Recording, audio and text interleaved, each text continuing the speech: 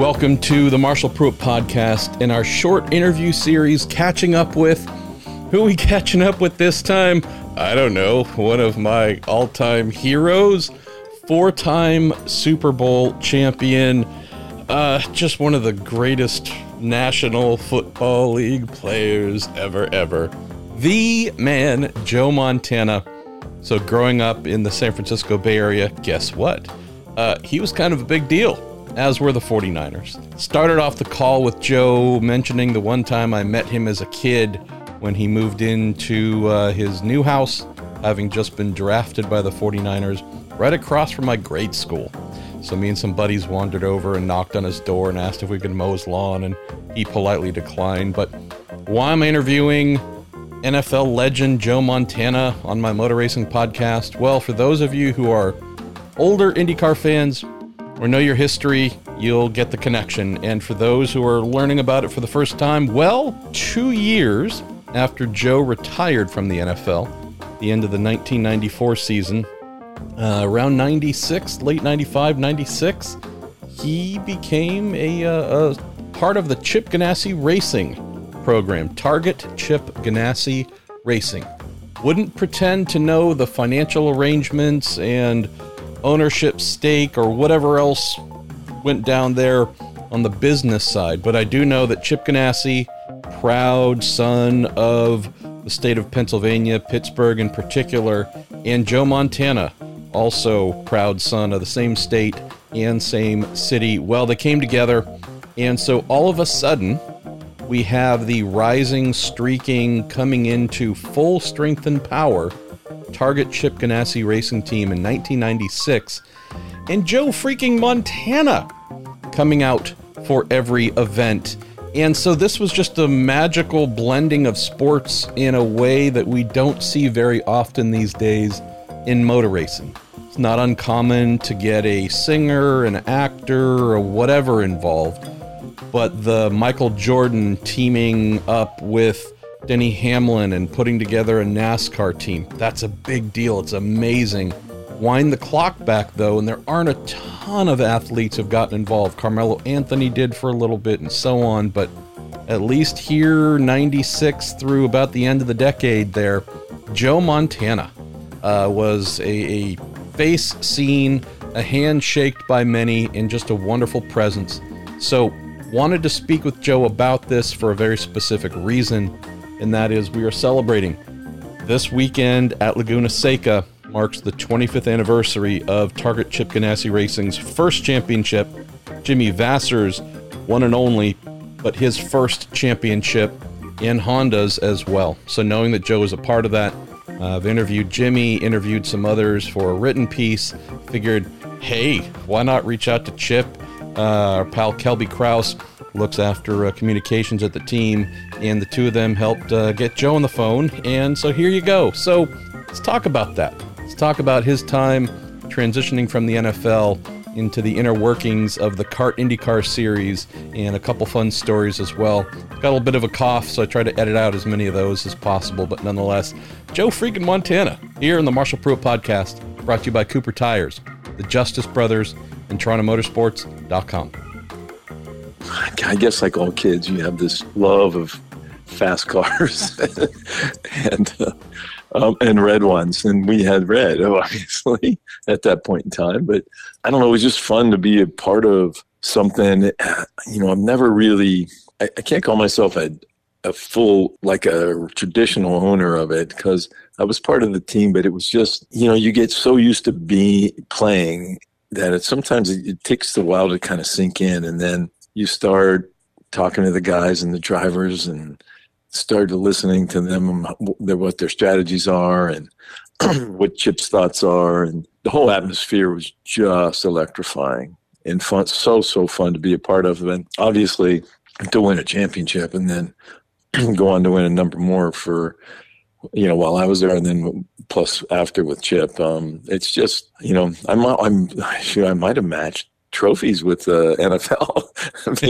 while I was there. So it was just a different feeling, but the excitement of the race and being at a race and that level of race and Chip took me down during time trials at Indy, and being on the wall right there along the straightaway just was, God, there's no feeling like that speed going by you and trying to picture yourself in a car. It was probably one of the more fun times of my life post-football. The thing that I loved watching and seeing, Joe, was obviously you, all the Super Bowls, you are giant of sports, celebrated as can be.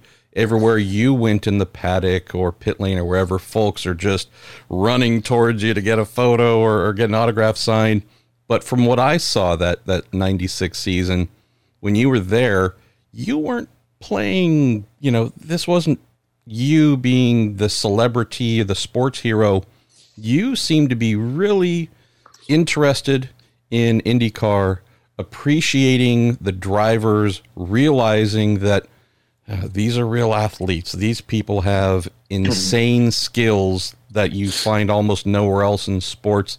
Can you share some insights on that? Because while you were the football guy there, you felt like a racer. Especially in that first year, the first few years, I should say, there was just nothing but learning curves, understanding the telemetry of the cars and what the weight jacker was and what it affected, and watching the guys study what each other was doing. And because there was a time, after Brian was gone, where Zanardi came in, and I walked into the trailer one day, and Jimmy was looking at all the telemetry, and I'm going, "What are you looking at?" He's going, "Trying to figure out, I know I have the same speed, but he's beating me somehow." And he was looking at braking and acceleration and in turns, and you start understanding that there's more to it than just getting behind the wheel and going as fast as you can, and it's trying to figure out what makes other people do things better than you. And you can study with a great teammate, being along with Chip, and being from Pittsburgh, and it was a great time. But I really spent those first years just trying to understand what it really took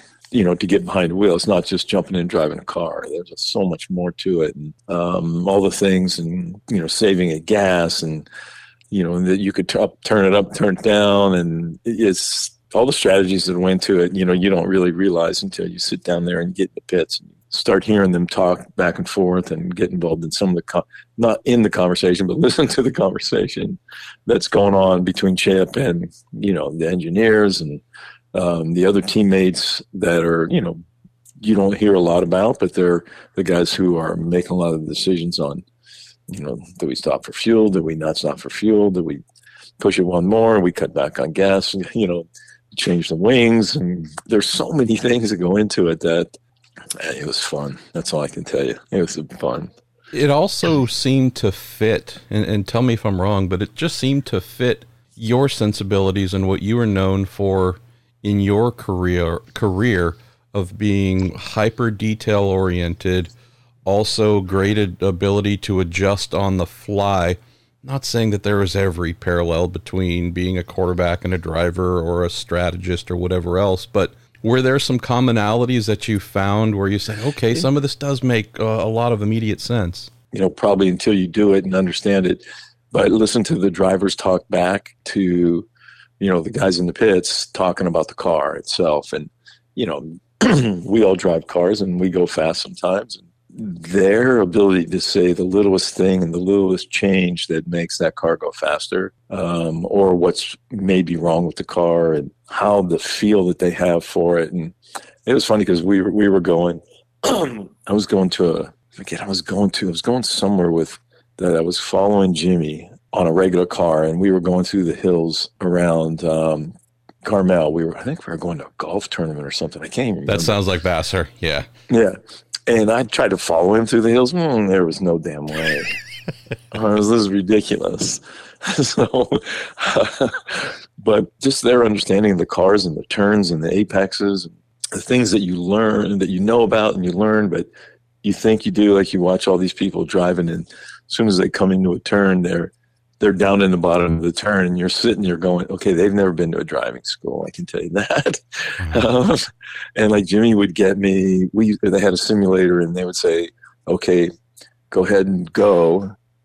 And you just come to the turn and you start to go, no, you got to stay out. And you're like, oh my God. Okay, go now.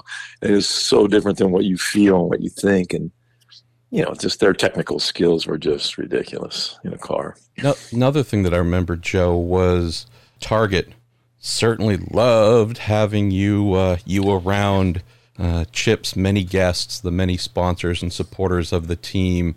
Again, you couldn't even keep track of how many photos you posed for, autographs that you signed. But in addition to being, really locked in with the team and Chip, there was also, the business side. Was learning about the business side of racing any interest? Because again, it's a weird thing. There are folks in IndyCar who pay to drive. There's nobody who pays to be a professional football, basketball, baseball player. It's a unique world of business. Oh yeah, no. I mean, it was as the time went on, but in those first few times, I was more worried about what's going on the track, and in the car, and the communications, and that technical part of it. The business came on slowly, but as a player, you've never really worried about the business of football. You just went and played, and you knew you got paid. And so I was more concerned about what those guys were thinking. What are they feeling? What are you looking for? And the aerodynamics of the car and passing. And those were the things that interest me for the longest time before I started thinking about the business side of it. Last thing or two that comes to mind. So you were part of Chip Ganassi Racing, Target Chip Ganassi Racing's, I'd say their first rich era, right? They obviously won a ton of championships since, but you're there with Vassar, Zanardi. After Zanardi went to F1, we had Montoya come in. A lot of big personalities on the crew and team side. Obviously, you still keep in touch with Chip, but you maintain relationships with any of those other drivers or nut jobs over the years? Yeah, talked to Jimmy a few times, and also with Alex, and keeping up with what he was doing. We were over there a number of years ago and tried to catch up to him, when he was still back in Italy, and kind of lost contact with both those guys they changed cell phones numbers so much. I haven't been able to keep up. But I still follow watching Alex, and crazy person. He's totally insane. With him, we're hoping to hear some more positive news about his recovery as well. And obviously been keeping him in our prayers for a little while now. Last thing that jumps out, Joe, is maybe just kind of going back to where we started here. 25 years since that first championship.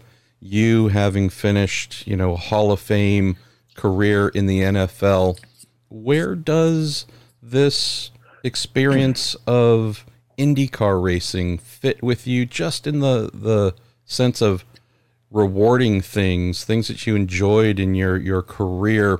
I'm guessing it's something you still look back on with a pretty big smile. And any chance we're going to get you out to a race again here sometime soon with Chip? Yeah, I talked to Chip about that. It's just we've been kind of crazy busy running around we have 2 grandkids now, and it's kind of hard getting away. Yeah. And I started a business that kind of keeps me busy and moving. But I'd love to catch up at some point with him again, and just be down in there and feel what it feels like again. That was probably next to. There were probably 3 things in my career when you look at, other than family, having babies and having grandkids and my wife. And when it comes to doing things, there's, that you look at the NFL, obviously, you look at the racing part of it. And then I did cutting horses for a while. And that was probably, the adrenaline rushes there were probably pretty comparative. 25 years since Jimmy Vassar became a champion. It makes me happy and sad at the same time, thinking we've all gotten old and gray and bald, but I know. Fun times nonetheless. Well, Joe, thanks for taking some time, man. Really do appreciate you. My pleasure. Thank you. Good to see you. Good to talk to you. So thanks once again to Kelby and Chip and Joe for making all this possible. Hope you enjoyed the conversation there. Once again, big thanks to Cooper Tires, the Justice Brothers, and TorontoMotorsports.com. And if you have not had the chance, pay a little visit to MarshallPruittPodcast.com. More than 1,000 episodes are cataloged there. Also have our newish merchandise page with a bunch of nonsense that you just might enjoy and want to take home. All right, I am Marshall Pruitt. This is my silly little podcast. We'll speak to you soon.